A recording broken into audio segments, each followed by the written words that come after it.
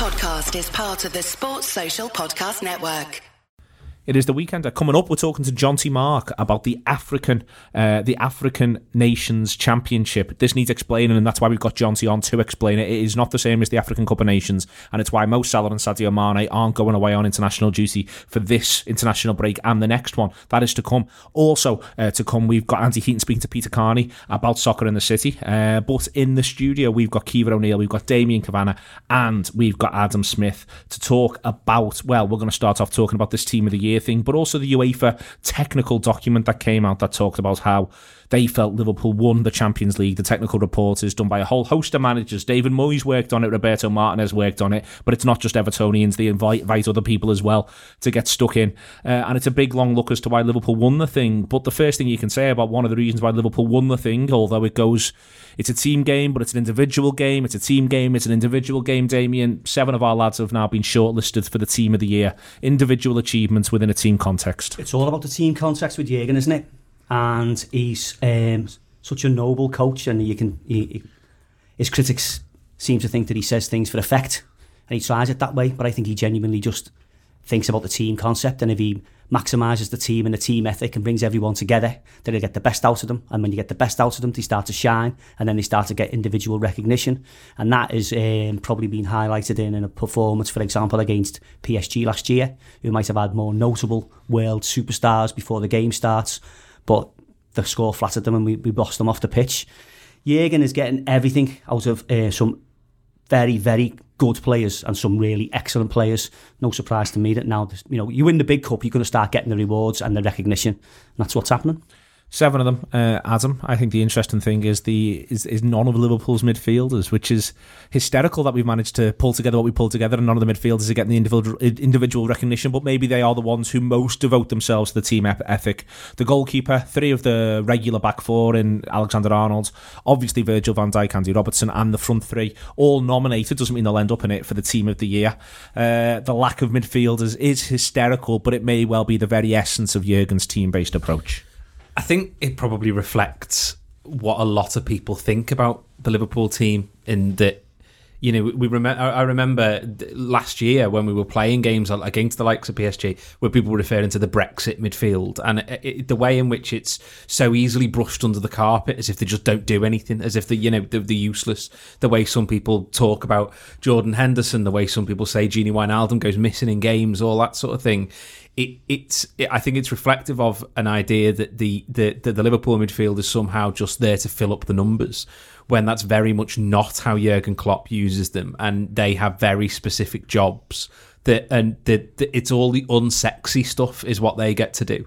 Van Dijk gets to jump up and head the ball away, and Alexander-Arnold gets to put the cross in, and so does Robertson, and then obviously the forwards get to do what they do and look electric, whereas the midfield are doing all of the little bits that facilitate that. They're the facilitators rather than the engine room, I think.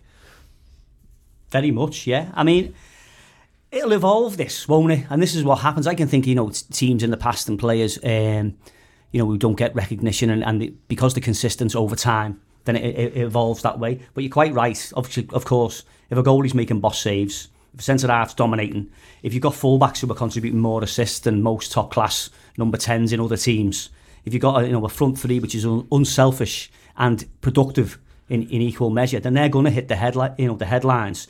The midfield there then is very workmanlike, and Neil's explained it well in the past when he said you're asking 3 lads to do the work of 4, and the unselfish nature of that.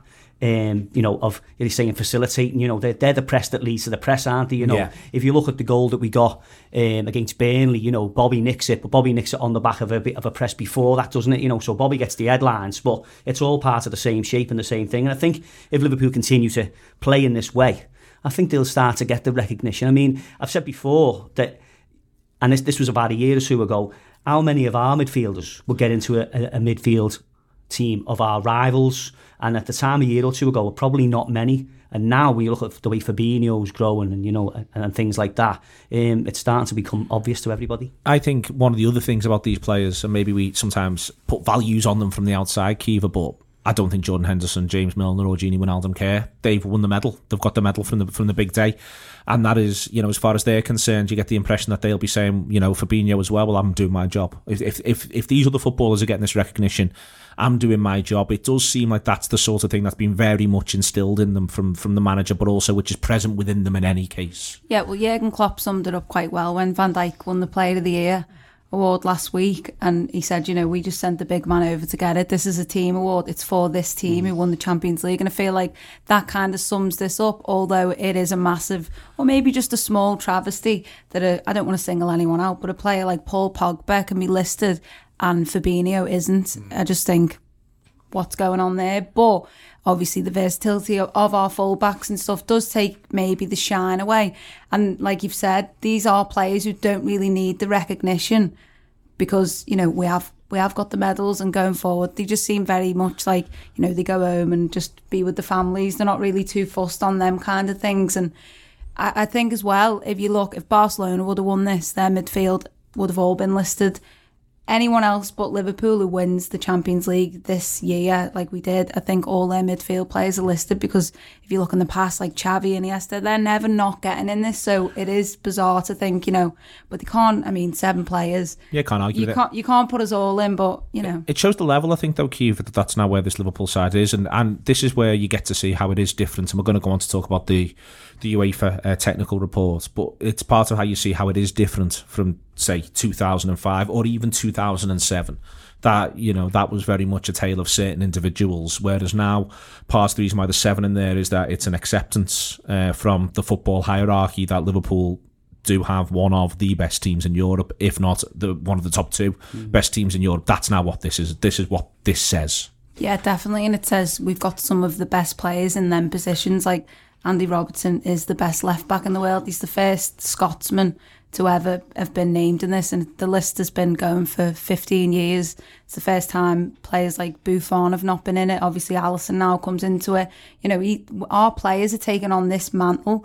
Buffon was named 15 times in this, and Alisson, why can't he go on, to be the next 10 years to be in this team? And we've got players like that who are going to keep on knocking at this door and being, there's 55 players on the list, and there's 7 Liverpool players, and there arguably should be more. So, we're going to go again next season. And, last season, I think there was only Salah and Mane on the list. So, we've made that progression. So what does it mean for next year? Because we're only getting better.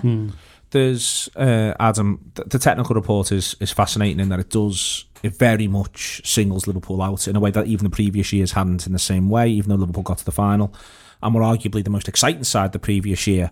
It is a report that they write to it every single year. I am fascinated by it. It does remind you that football there's still aspects of football that is meant to be about sharing the data, sharing the knowledge, collective improvement. That's what this report is actually meant to reflect. And within there, the emphasising things like, for instance, Liverpool's set piece excellence is one of the things they were very much looking to do within this report to put into context how Liverpool won the competition, rather than just have the idea of, we all played some matches and you can all go and watch the tapes. Yeah, and I think that kind of plays into what Jurgen Klopp does as well, isn't it? I remember it was last season or the season before, and people were going mad because Klopp had done something. He'd said something in an interview. I would tell you what it was. He'd done Monday Night Football, I think it was, or something like that. Do you remember? And people were going mental, going, we shouldn't give our secrets away, and blah blah blah. And then those days have gone, haven't they? Well, the players just stand there and go, yeah, this is what happened in that game that you've just watched there. I think so it's sort of a very Jurgen Klopp approach to kind of be like, yeah, well, it's fine, but everyone knows what they're going to do anyway. Knowing what they're going to do isn't the problem; it's stopping them. That's the problem. Yeah. And the likes of set pieces, all right, the one that diddled Barcelona was obviously incredible for any number of reasons, but we go into games now where in the past we were terrified about set pieces that for the opposition when they got them, but also when we got them you'd be like, I'll go and put the kettle on them because nothing's come from this corner. But now you get it and you think, well, where's Van Dijk, where's Matip, where's the ball going, what are they doing? They're doing something clever here, what's going on? And you've already seen it a couple of times this season as well, with something a little bit different, like a little bit more inventive. Salah on the edge of the box, things like that, just trying to put doubt into the opposition's mind, isn't it, minute of what's going on. So it's no wonder that they've pointed out that we've become quite good at them.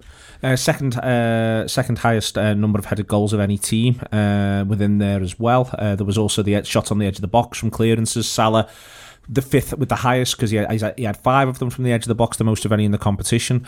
Part of this, Damien, Rob Gutman pointed it out to me when I was chatting to him about this week. The Origi goal in the final comes from a breakdown of a set piece, and it's what how Liverpool deal, like Liverpool's positioning around the box. It's a thing to think. Surely you just stand up around the box a bit and you compete. But Liverpool, you get the impression they hone that down to a fine art. How to keep it alive in the box. Think about where Origi goes. That looks to me like a pre-planned manoeuvre when he pulls out to that side. So Matip knows instinctively there should be someone there. Someone's meant to be there. Do you know what I mean? This isn't done by accident. Oh, it's fine detail. I mean, Jurgen being such a motivator and you can get lost in that a little bit, can't you? And he just sort of goes in, gives them all a hug, gets good players, makes them fit and says, go out boys, charge. And it can feel like that sometimes. If you think back to the road to Kiev, it did feel like that sometimes, but that would certainly mask someone who's good enough to get a team into 3 big cup finals now and win the Bundesliga against the might of Bayern. Yeah, I agree with you about the analysis of where's the ball going to bounce. Basically, it's the old school saying of box them in. Yeah. But it's not, so by boxing them in doesn't mean you just stand 10 lads next to their 10 lads, because they can just put the ball behind you. But yeah, if you keep presenting yourself in the right positions where statistically it might go or it might fall or it might drop. When people say, they look at videos and they have a day looking at analysis and whatever, I can't imagine they just all go in the canteen, watch a game, say, how do you get on, lads? It's really fine. This is world-class sport. At the highest level. Liverpool had to look at last season of being definitely the most exciting team in Europe, coming so close to winning the big cup, and then had some issues to address, goalkeeper and a bit more solidity, and then going on to being able to win ugly in the way that or win not dirty, because that wouldn't reflect how Madrid did it, but really be tactically aware and have some nous about it. And certainly the involvement of what happened in the last 12 months meant that we got over the line. It's I'm not worried about the secrets getting given away, because, like I say, all the data's out there, isn't it? I think the video, really quick, just to say it's not by chance. When we played a team in the Marbella training camp, I can't even think who it was, and the Mane winning the penalty, we'd done the exact same thing, and the video got released, and Liverpool straight from the kickoff had done that. So people thinking, like Mane is the most freestyle looking player ever, but these are, they're told and trained on what to do. Well, this is part of the other thing that's really interesting is that this report discusses Liverpool being more balanced and more controlled than the year before, but then it points out that the competition average from gaining possession to scoring is 12.5 seconds. Barcelona is 16.3 seconds. Tottenham 14.95 seconds. Liverpool 7.81. So that idea that they're drilled in this Kiva, the speed with which they get it back, and whilst they weren't playing like that all the time, when Liverpool were picking the moments and deciding that they were going to overload sides and overwhelm sides, that's what they were doing. They were scoring less than 8 seconds after winning the ball back. That's just I'm speechless off that, because twice as quick as Barcelona's average.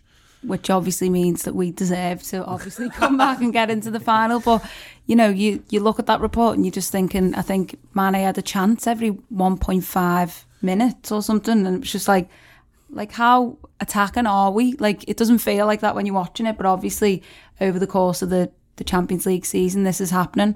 And obviously, like we're saying, it's not by chance, but there is a little bit of luck involved as well. I think Origi had 3 shots and they were all on target, which was in the report, which is, just standard Origi. And yeah, I just think, them fine little margins and looking at how actually ruthless Liverpool are, because you would just think, we sort of, we got beat 3-0 and then obviously that famous comeback. But when you look at that and we're half the speed on average, speed of Barcelona, then it's just what a team. It's fascinating, all this, and this is it's with the reports we're through, and you can download them as a PDF if you want to have a little look through. Adam again in there as well as the pace of Liverpool, the number of sprints that Sadio Mane does, that James Milner covers an unbelievable distance. He averages running 135 metres a minute across the course of games. He's 33 years old, for God's sake. I'm hiding behind being 38 as to why I haven't got on my exercise bike. There is, going across the board here that these numbers and these reports, they emphasise, again, Liverpool's excellence. They didn't get to this final by a fluke. It's 2 years on the bounce. We are talking about possibly the best team in Europe. Without question, yeah. I think The thing is, Manchester City are obviously an incredible football team. You can't take that away from them. You don't do what they're doing. You don't get, 198 points over 2 seasons without being a very, very good football team. But I also don't think it's a massive coincidence that they haven't done particularly well in Europe. And I think it's largely because they aren't used to playing the sort of standard of teams that you get in Europe, week in, week out in the Premier League. It's a little bit like the PSG thing. And Liverpool now, between the Europa League run where we played difficult teams and then the Champions League run 2 seasons ago where we obviously played very good teams, and then we've got this one. Liverpool have got that into the system of how you play against these teams and what you do, and Jurgen Klopp knows what he's doing. So I think we're an unbelievably good football team, and it's not just when you say things like, the speed of them. It's not just the speed, but it's the intelligence of the speed. They're moving quickly, but they're doing intelligent things with it. Milner is, running a hell of a distance all the time, every single game, but he's doing it for a reason. It's not just headless chicken running around.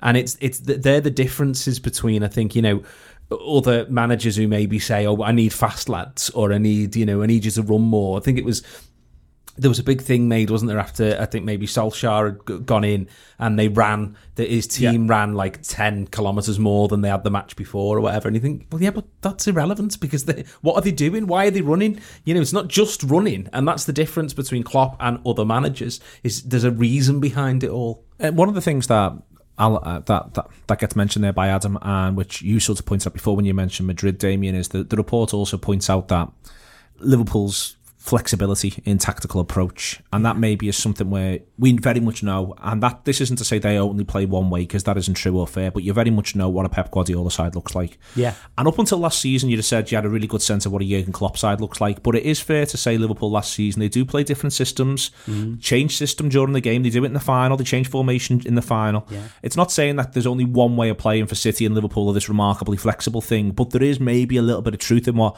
Adam's saying there about Liverpool being more used to adapting, and that's part of what suited them so well in the competition last season. Yeah, you do get a feeling, don't you? I mean, honestly, unfortunately, you get a feeling at 38 league games, it's difficult to get past Man City's style and depth of squad.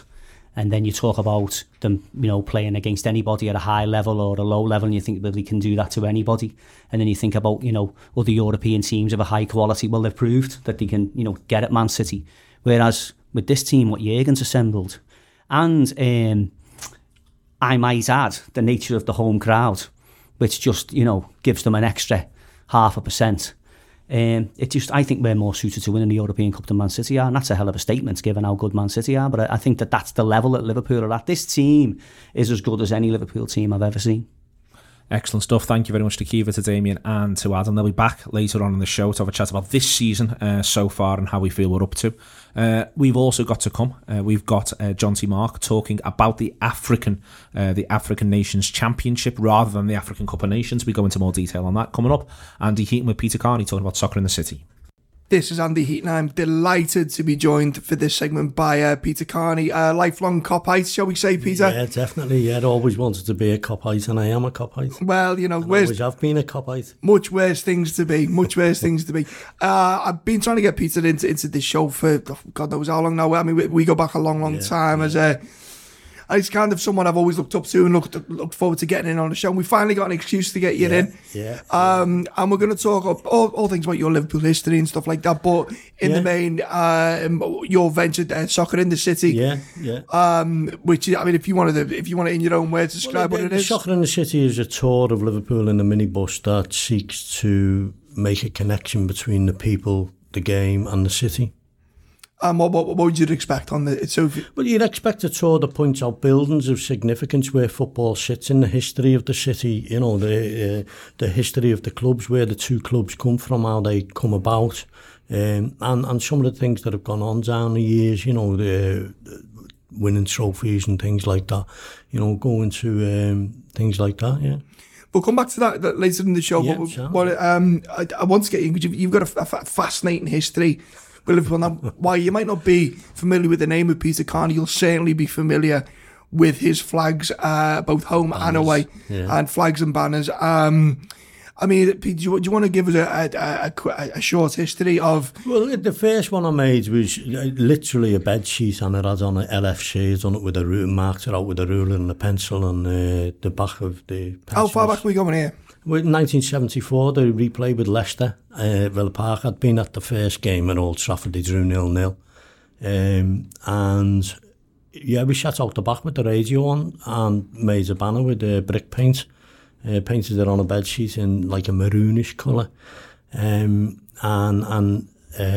I actually made two that day. I made a banner and a mural on the floor because the paint seeped right through the cloth and left LFC on the floor afterwards. Yeah. I was going to say from personal experience, I think that's kind of everyone's awakening. I still do it now. I still get paint on the on the kitchen table. No matter how much paper I put underneath it.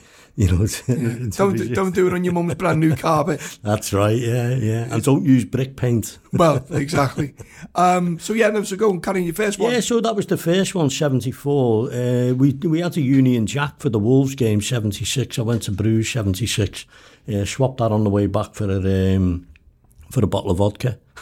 And it's funny you say the Union Jack now because there's kind of like an exceptionalism thing around it, but back then it was common. You know what? It's funny because I wasn't sure whether we were going to do this in video, and so I was sort of shifting through which t-shirts. When I had a Real Betis t-shirt on last night, I thought, no, I need to wear red. It might be on the thing.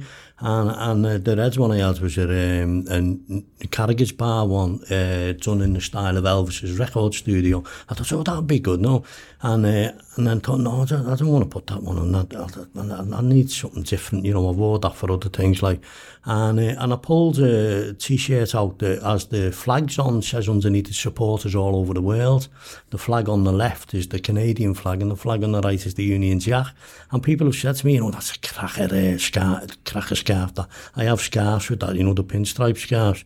And this fella said to me, he said, he said, it's a cracker scarf that. He said, but I could never take to having the Union Jack on my scarf, you know what I mean? I said, yeah, well, fair enough. I wouldn't, go out of my way to do it. But in 76, I don't know where this flag come from, but it was enormous. Must have come off some boat somewhere. Well, I remember seeing photographs of, I don't remember, I've got them photographs of Paris. 81. In 81, and they're all over the place. Yeah. It was just a matter of flying a flag then. I think ours had Liverpool written across the middle. I mean, there was a few of us that were grateful for it because it was that big. They stood on the wall of the school outside Molineux and jumped across, hung onto the flag, and then got pulled up the wall to get on the ground. You know what I mean? So it served a purpose, but it was that big, it was a nuisance. So I swapped it on the way back for a bottle of vodka. And the next one was Paris 81. I'd done a live appearance on like a silk cloth. I was working in St. Helens at a place called Play Resource Centre. It was like an art resource for play schemes. And I made this flag. It said Allez Le Rouge. But the pole that I got was a metal pole. It was never going to go to match, you know what I mean? This 8-foot metal pole. But the flag, I don't know what's become of it, but that was 81.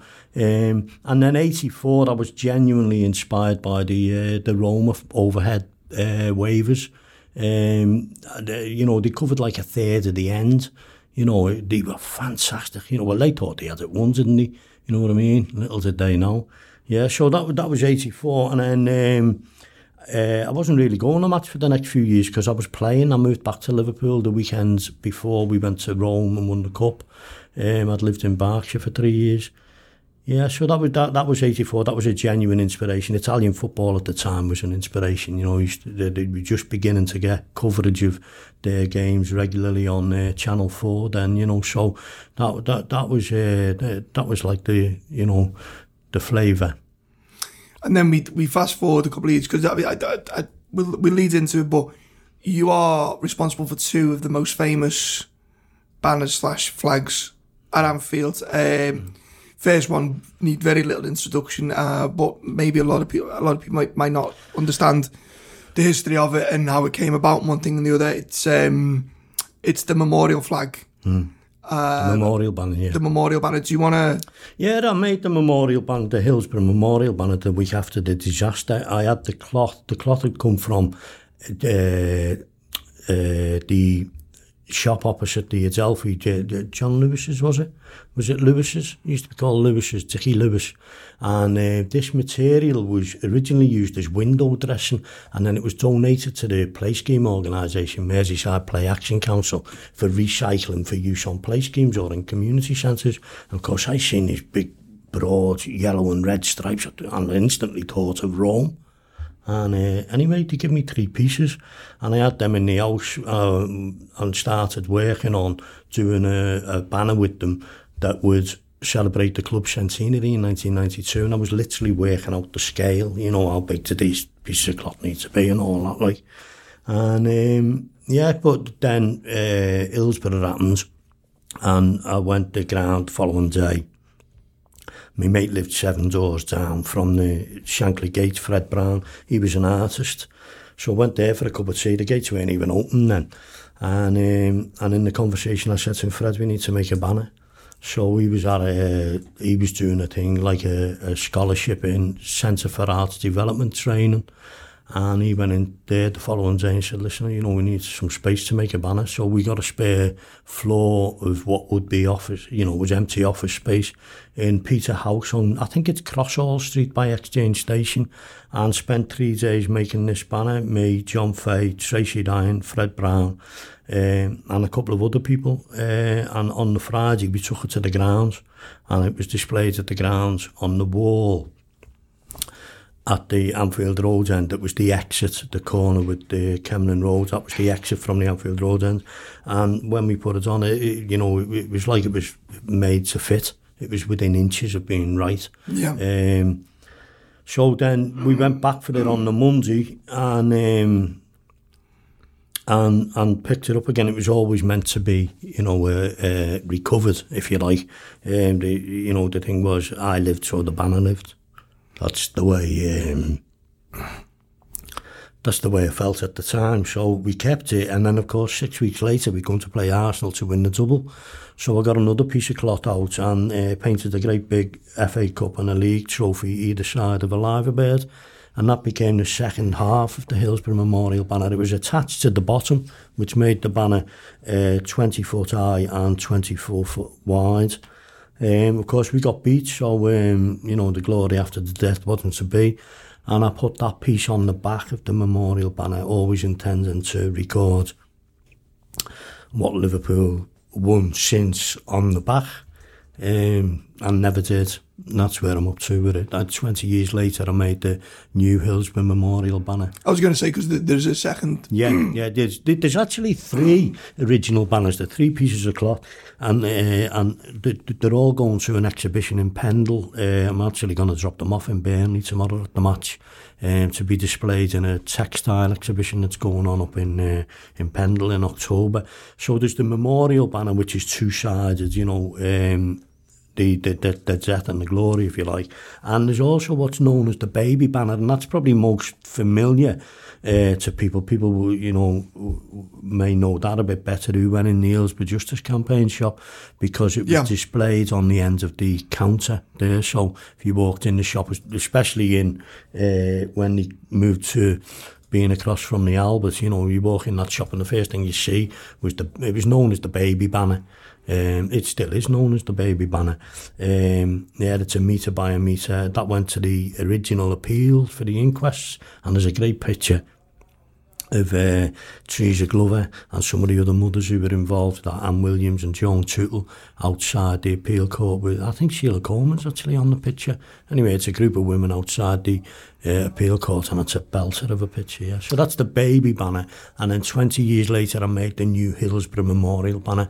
So where I'm up to is I'm now working on the design for the back of that, because the back of that is going to be the European Cup one side and the Premier League trophy the other side. You know, my idea of what the Premier League trophy would be, and everything that we've won since Hillsborough. I mean, without going too much into it, how do you feel when you see, like, you because you must see it all the time in the photographs of the Kop, of the grounds, and then you see it and it's kind of not so. I mean, you'd never celebrate what happened, but it's like a moment in time that's part of our history as a culture. Yeah. And Yeah. You know, that's come from... You've got something that's so beautiful and means so much that's come from something so terrible. You know, how does that... That feels good to me because I feel like where I'm up to with the new banner is that it was meant to touch all the senses. The overriding sense with the Hillsborough Memorial banners is that they are for touching. The original was designed to be held overhead still by supporters on the Kop, so it was a touching experience, and that's quite deliberate because of the literally touching experience at the other extreme of being in the Leppings Lane end. So that means a lot to me. I like to think that there's about 96 people under the banner when it's displayed like that. That's the best way that it's displayed, you know. It's not. You work out the square footage. It's probably about 50 or 60 people that's under it when it's displayed like that. Now, with the new banner's a little bit different because it's meant to be touched from the front. So all the different aspects of it, the trophies, the lettering, the piping around the trophies, the backcloth, have all been deliberately chosen for the sense of touch that it irritates. The word Hillsborough at the bottom originally had all notching and stuff like that, but from folding and things like that, them knots have gone. It's not as rough as it was meant to be. So the idea is that it can be read by a blind man. You know, so you don't have to see it to read it. So yeah, that's where that's where that's up to. And what I'd like to do next is some kind of what's them little square things you have where you put your phone to it and it Q code or something like that. Some kind of Q codes in the banner so that you can point your phone at it and learn the story of the people who were killed. Blimey. Yeah, well, you know, that's where I'm up to with it. I've literally got a drawing of the back ready. I was ready to go for it in May. It would never have been finished in May. I've got a clear idea about how it's gonna, you know. Well, I've actually got a scale drawing, you know, 2 foot by 6 foot, same as the original drawing for the new memorial banner, the scale drawing. I've just never thought about it like that, Peter. It's an ongoing process, Andy. For me, you know, it's part of, you know, it's a dynamic, it's a movement, it's a, you know, the big thing about Hillsborough, the big difference from people whose family members have been killed and survivors who weren't connected in that kind of way, is that being a survivor is part of a continuing experience. It's a continuing part of life. You know what I mean? On the speed and the impact of things and stuff like that. Whereas those whose family members have been bereaved, there's a full stop there for that person. You know what I mean? So whenever they think of that person, whoever it is that relates to them, and even people who had friends and, you know, who actually knew and you know, lived their life with the people who were killed, you know, there's a full stop there. But, you know, whenever the word Hillsborough is used, that person comes to mind for them. Yeah. If you're a survivor, that's not necessarily so. That is so for a lot of survivors.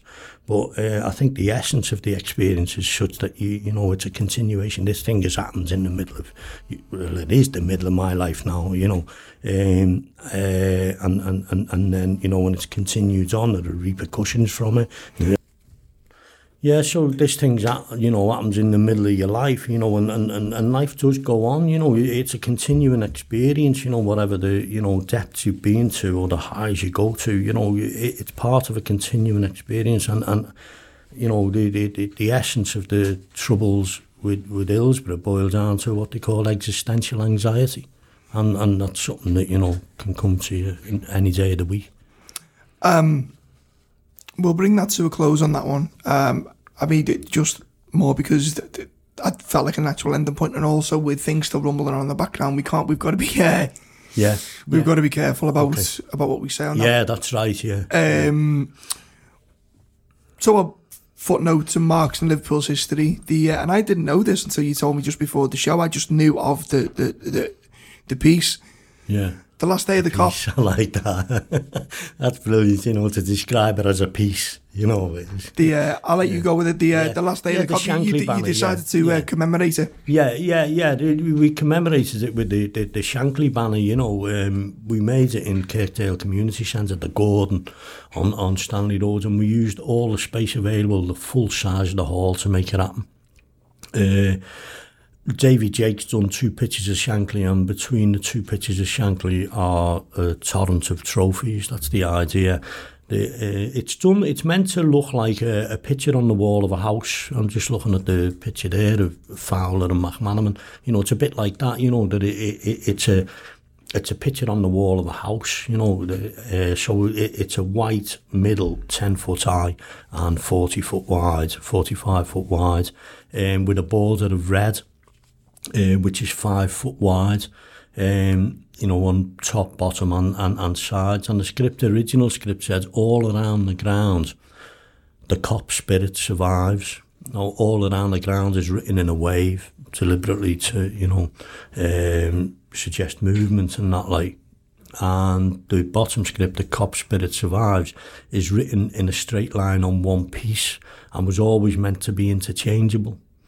So in that moment, it was saying, you know, the way of the old cop was carrying on elsewhere in the ground, and everyone had to, you know, make an effort to pull their thing out to keep that going. And that now, I mean, to before, it's made me feel incredibly old. Given that it's 25 years old. Yeah. You know, it's remarkable when you think of that. I laugh to myself. I'm making a couple of banners at the moment. I made one just before the season started, and I've made another one. And I've developed a product that I need to trademark called a bath. A bath? A bath. Yeah, it's a cross between a banner and a scarf. Okay.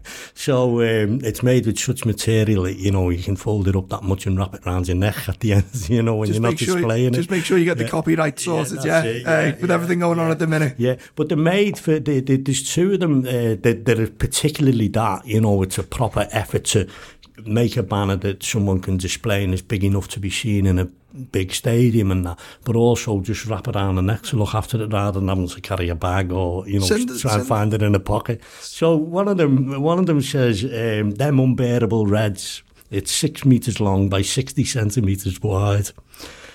And the one that I'm just doing now, I've just passed on to the colourist to put some more paint on it, says Continental Kingship. It's like European royalty, isn't it? You know, and both of these lads are like, you know, around the 20 years of age mark, and both of them, you know, saying, when do you want pain? You know, I get paid. And I'm saying to myself, you know what? Here's kids here just out of school and that, like saving up the first wages that they've earned to get me to pay me to make them a banner, and that's a real honour, isn't it? How do you?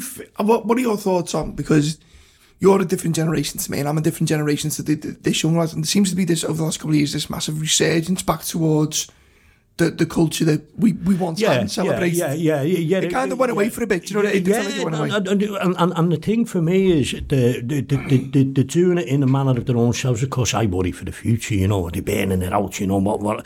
But, you know, they always come up with new stuff that, you know, whether it's, you know, the songs. I mean, the songs are just absolutely amazing, aren't they? You know, them ones, and I always think of We Ain't Nottingham Forest, you know, we've been to... I always think of We Ain't Nottingham Forest. You know, it's brilliant. They find their own way. One young lad said to me, I know his dad fairly well, and his dad's a survivor, a cracking lad, Richie. And this lad said to me, it's a bit naff, innit, you know, getting them bands on in the concourse and all that's taken away from the thing. I said, no, lads, it's here and now it is, but they'll learn to, you know, make the most of it, and they are getting better, the performers. I see them, you know, there and in the thing, the actual performers are getting better. The snag is that the people who are coming to match are getting the phone out rather than living the moment, you know what I mean? I say it's a live match, live it, you know, but rather than living the moments, they're living the memory in the moment. Yeah. So they're already making the past tense sense of being. You know, they're not living in the moment. Yeah. You know, so and that's it. But that's part of the change of the whole game, isn't it? You know, and the whole game now is basically a live television show, isn't it? That's the way that it is. And the people who come to match, a lot of people come to match now are coming to watch a live television show. You know, whereas for us, it's part of life. It's a different kettle of fish altogether. No, it is, and I think to be fair, I mean, listen, I mean, you both know the game's changed beyond recognition in some quarters, but I still take solace, and it isn't just us. There's other clubs who would do this, who remain true to the values where.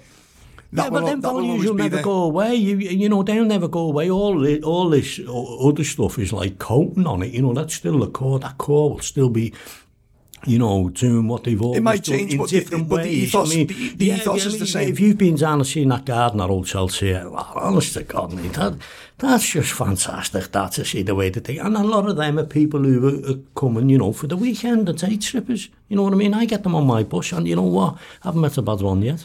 Well, I mean, I was going to lead back to that, all of this stuff, and there's hours more pearls of wisdom. It's a series, isn't it, lads? There you go. Keep bringing them back. So, so that's Soccer in the City. Is it every home game now, or...? Sorry? Soccer in the City, is it every home game now? Every home game, but the kick-off, not the early kick-offs. It starts 5.5 hours before kick-off, so it has to be like a 3 o'clock kick-off to be able to make it a pre-match. And that's the best, not just because, you know, we've got the time to do it properly, and both of us there. Damien Cavanagh is my glamorous assistant. Friend of the show, words of war in there, you know, if you're putting an application in for stuff, like, just they go through your spell check, like, because glamorous and gormless are, you know, quite close. Yeah. Well, autocorrect and all that. Just to read the flyer, Soccer in the City tour includes some walking, commentary is bilingual, English and Scouse and English. Yeah, it's trilingual now. Trilingual? Yeah, it's trilingual now. I'll do it now. Now I'll do it in English, Scouse and gibberish. And gibberish, well, there you go. So www.soccerinthecity.co.uk, or you can email Peter at soccerinthecity.co.uk. Yeah, fantastic, Pete. Thanks for coming in. And thanks for having me. Best of luck. Cheers, Anne. In the spirit of every day being a school day, some Liverpool supporters, myself included, have recently discovered the difference between the African Cup of Nations and the African Nations Championship. And the African Nations Championship is open. John T. Mark is joining me from The Citizen to discuss it. Is open only to players who play in their national league. So that's right, isn't it, John T., that effectively there's an Africa-wide competition, but only players who play in their national leagues are eligible to be picked in the squads?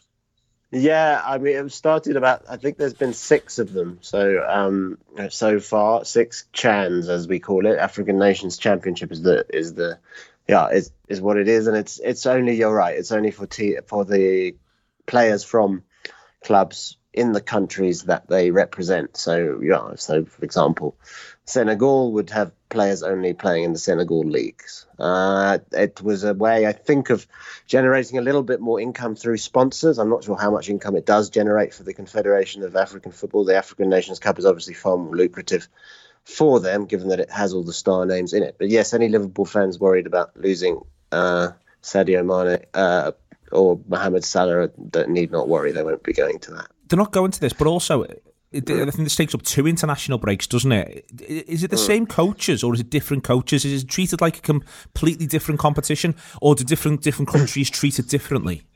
Yeah, different countries treat it differently. Some countries will send the same coach, but a lot of, say, the bigger footballing nations in Africa would maybe send an under-23 team. They may send a youth team. They may send.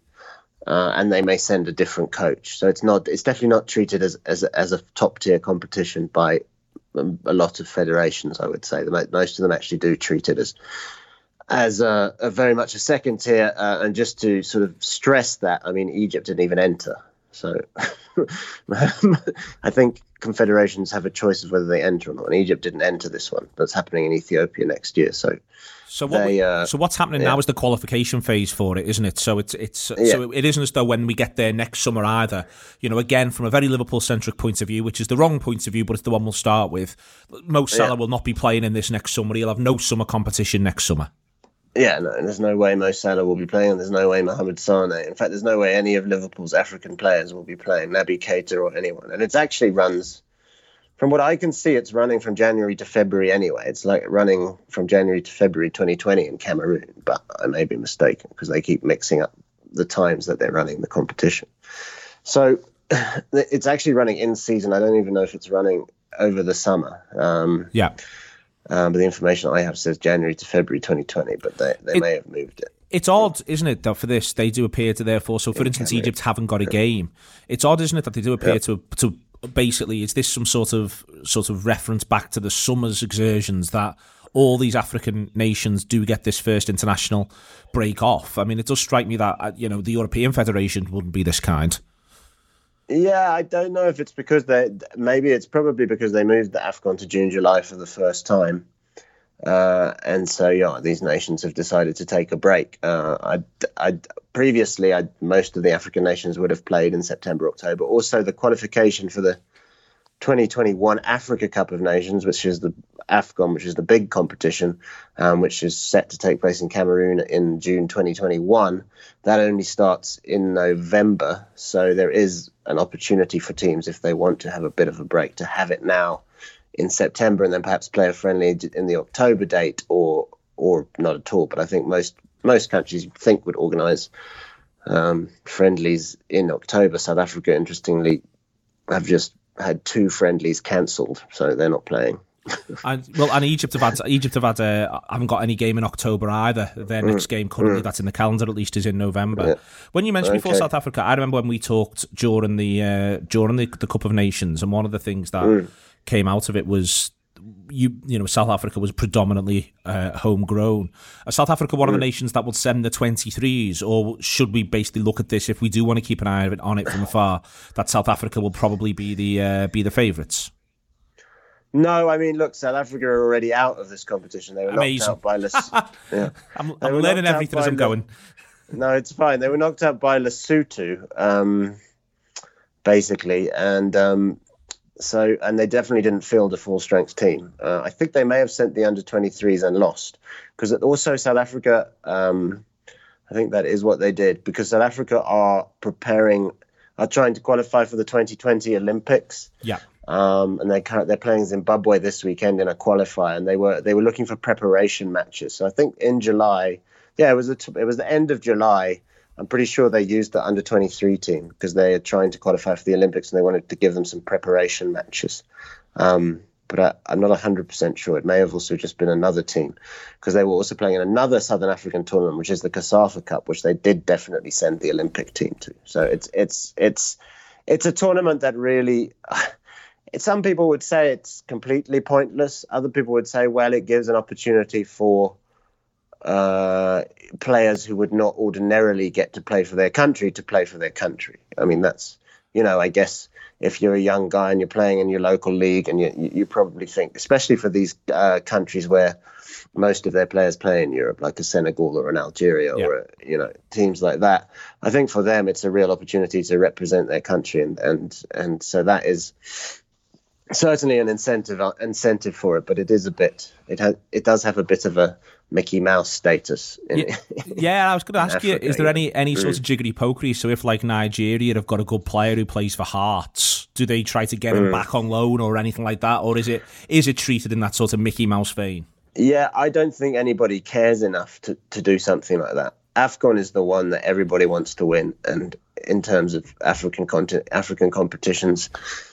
So I don't think that anybody really cares enough to do something like that. So no,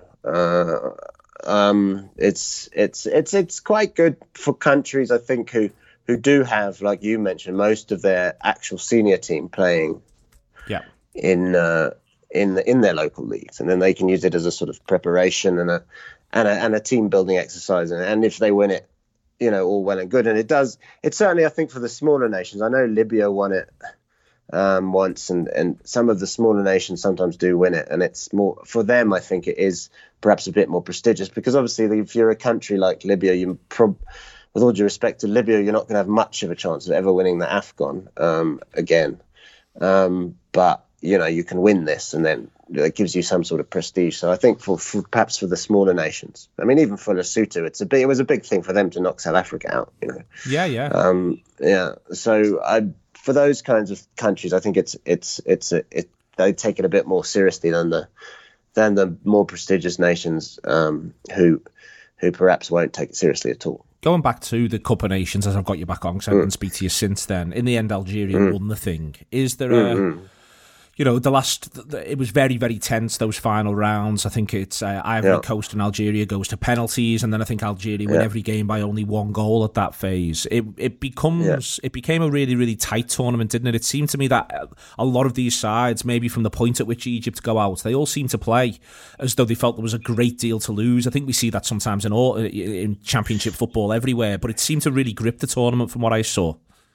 Yeah, I think you did see that, and I think that there were a lot of very tight games, as you say. Algeria played quite an aggressive, sort of quite defensive game with quite a defensive game plan. Even in the group stages, they beat Senegal 1-0, and then they beat them again in the final. But it was a very sort of tight competition in that sense, and it does get a bit like that in the later stages of the competition.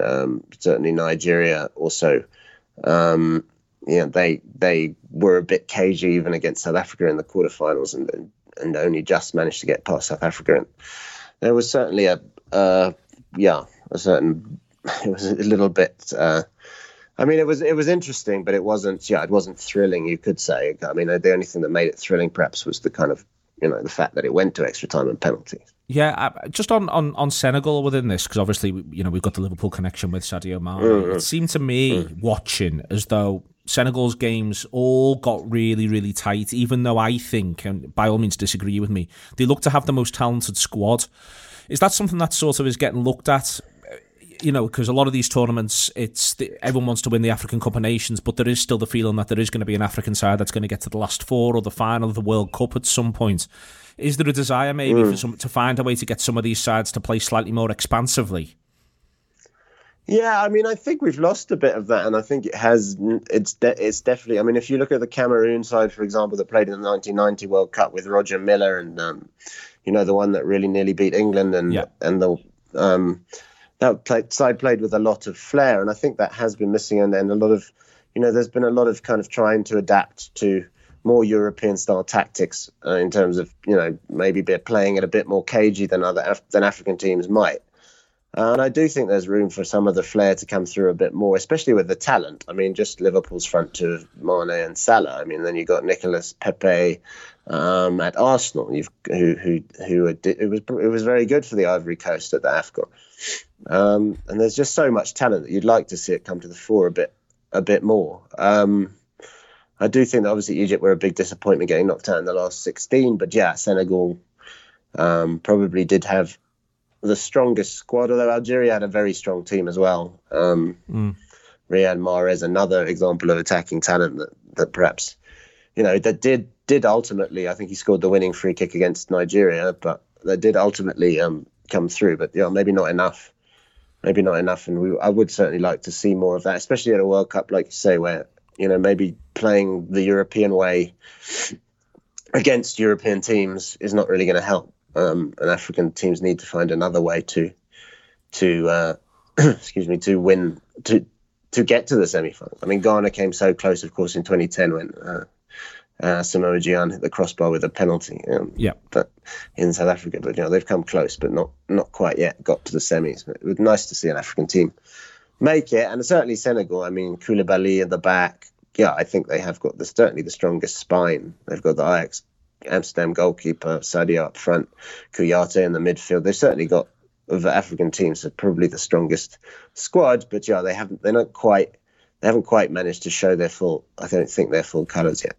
Okay, excellent stuff indeed. Thank you very much to Jonty. Let's get back over and on with the show. Thanks to Andy, Peter and Jonty. Back now with Kiva, Damien and Adam to talk about the season so far and the nature of the start. And Kiva, it's 12 points out of 12. It's the Super Cup victory as well, albeit on penalty kicks. Not that we cared about that now. And even we don't care about extra time anymore because they won the game afterwards. It is, the manager has a plan to start the season, and him and his team will be absolutely delighted. It could not have got better than the way in which it's gone for Liverpool, with the exception of the injury to the goalkeeper. Yeah, I think being without our number one, and who is the world's number one, was, a little bit of a blow. But we've had Adrian, who's just stepped in and stepped up. Obviously, there's been a couple of mistakes he's made, but I don't think that matters. Obviously, recorded a clean sheet against Burnley, which is always, I think, a difficult place to go. Ruffles your feathers a little bit, and you saw that in the opening, I think, 20 minutes. But we managed to sort of get through and win the game. We've got this, a winning mentality now, where it doesn't really, nobody seems to affect this team because they're so determined to win. And we never really used to have that. It was kind of like teams like Hull had beat us 3-0 or whatever that was, and Swansea, and this is not long ago when these kinds of things were happening. But now it's just Liverpool will go through them phases of the game if they're not in complete control, which is most of the time we are, and dominate games. And we've won 4 out of 4. What more could you ask for? Obviously, we've conceded, I think, 3 goals. Conceded 3 of the games, yeah. That doesn't really... Obviously, the Southampton one was a bit closer and could have, maybe ended in a draw in the end, but it never. And we go and we just keep moving on. I feel like the players, what they've learned from last year, and looking at Man City, is you've just got to take the win, and it doesn't matter how it comes. You don't have to do these, flashy 4-0, 5-0 games.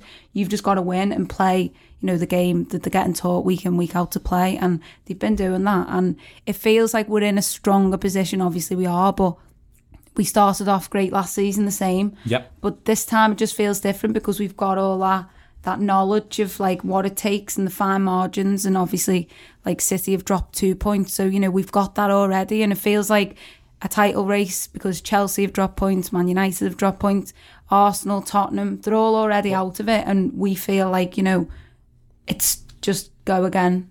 Well, I think there's 2 things in what Kiva said there, Damien. First is they've had to graft, with the possible exception of Norwich, where it does get handed to them a bit first 30 minutes. But apart from that, they have had to graft. Nothing has been handed to them. But the other thing is evidence the gulf, and it's not just the points. Sometimes sides can go play 4 games, pick up 5 points, be desperately unlucky. Yeah.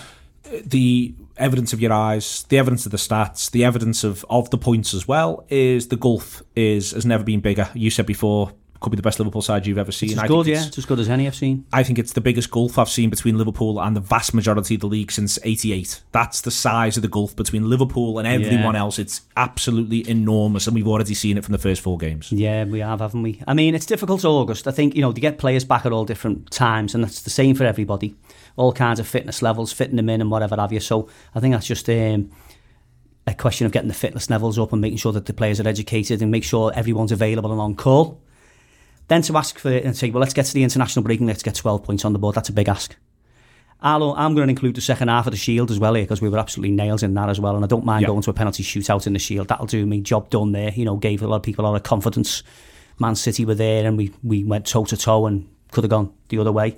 So it's a great start. Going to Southampton on the back of Istanbul, extra time and all that. Everyone's sort of sharp and take a breath. That's going to be hard. You're going to Burnley away. Ooh, that's going to be hard. We went there and just bossed them. Talking about tactical flexibility earlier, that was, if you look at what we did against Arsenal, and we smashed them one way, and then we went to Burnley and dominated them, absolutely kept them at arm's length. The forward gets a cob on, wants to start fighting everybody, so they have to sub him. And that's the level that we reduced. I've got full credit to Burnley, for what they do and how they do it, but, these fixtures would be deemed awkward. They are awkward, but we've dealt with them so efficiently, and the 12 points that we've got is all we could have asked for. And with regard to evidence of the gulf, yeah, I think it is. I think with Liverpool and Man City, I think a lot of teams gave up against Man City, and Man City earned that over seasons by saying, by frightening teams. And I think that's going to start to become a weapon that we've got to. I think people will fold and say, we'll take it and be 2-0 here and we won't come out for the second half. I think that's going to happen for us as well, and that is evidence of the gulf too. Damien mentions there different fitness levels. Everyone's coming back at different times. And then he did this last season, just plays the same lads every week, Adam. And I think it's really, there is an oddity of this, which is that pre-season, well, Brewster looks lively. I tell you what, I quite like the look of, and you go through the list here, Larouci, yeah. And then, we might see a few of these footballers. Last pre-season, Shaqiri scores the overhead kick against Man United, and we basically don't see him again until he comes on. Last 10 against Leicester to win throws. There is something where I think, we're obviously going to get to see more and more players, but it is a strange little oddity. We go from seeing practically anyone who's ever kicked a ball to Liverpool, and then he distills it down into 14 of them. He said just before the Burnley match, didn't he, now is not the time to make changes, which the implication being that there will be a right time to make changes, but now is not it.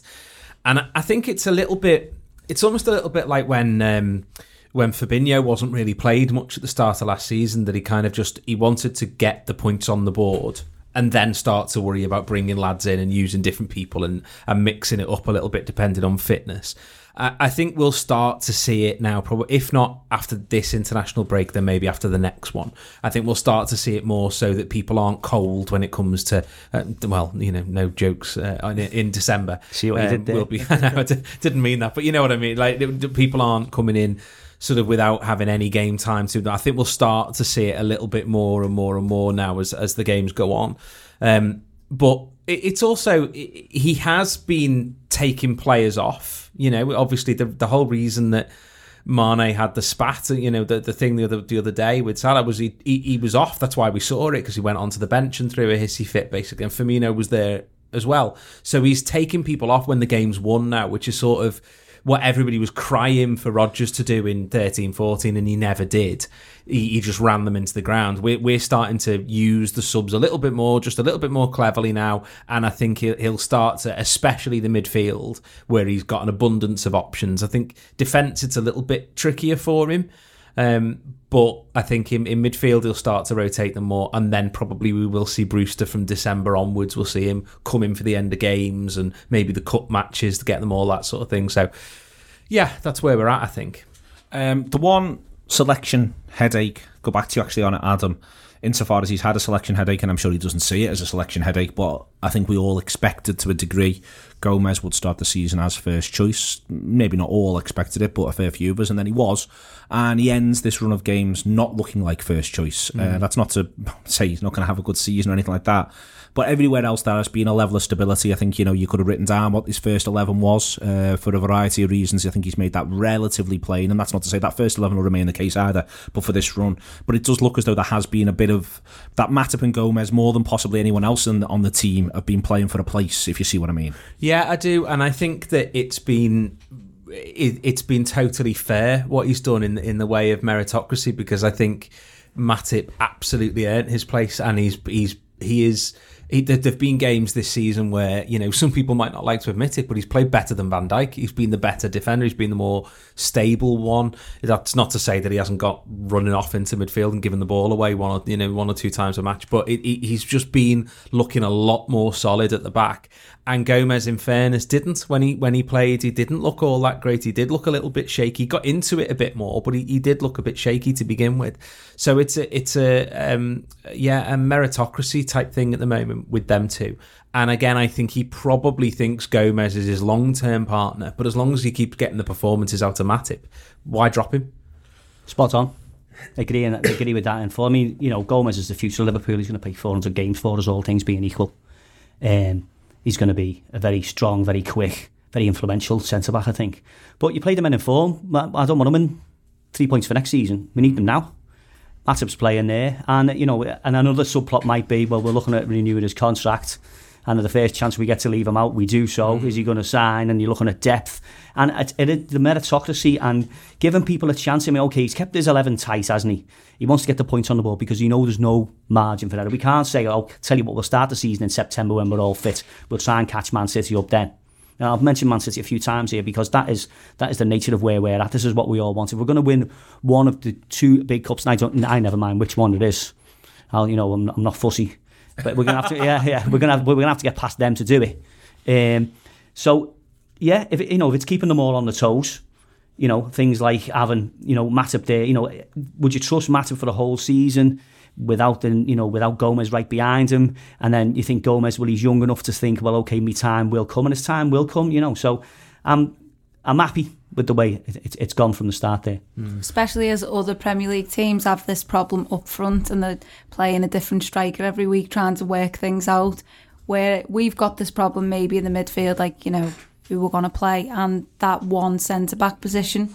You know, we could have it all over the pitch, but there's only a few sort of chances for players to get in. Well, I mean, Kiva, on this is where he's even sort of limited his midfield options in a sense through this little run. You know, he starts Oxlade-Chamberlain at Southampton, but apart from that, it's been 3 from the 4.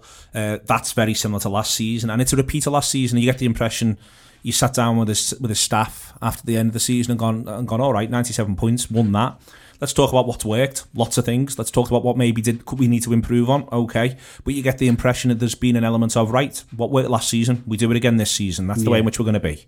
Yeah, and that's obviously why, going back to Matip, he got in the team, because that was working most recently, where obviously Joe Gomez got injured at Burnley last season, and then Matip just comes out and has this remarkable end to the season. So you've got to keep moving forward with the players who are most likely to win your games and have most recently won your games. So obviously with the midfield, that just comes under that.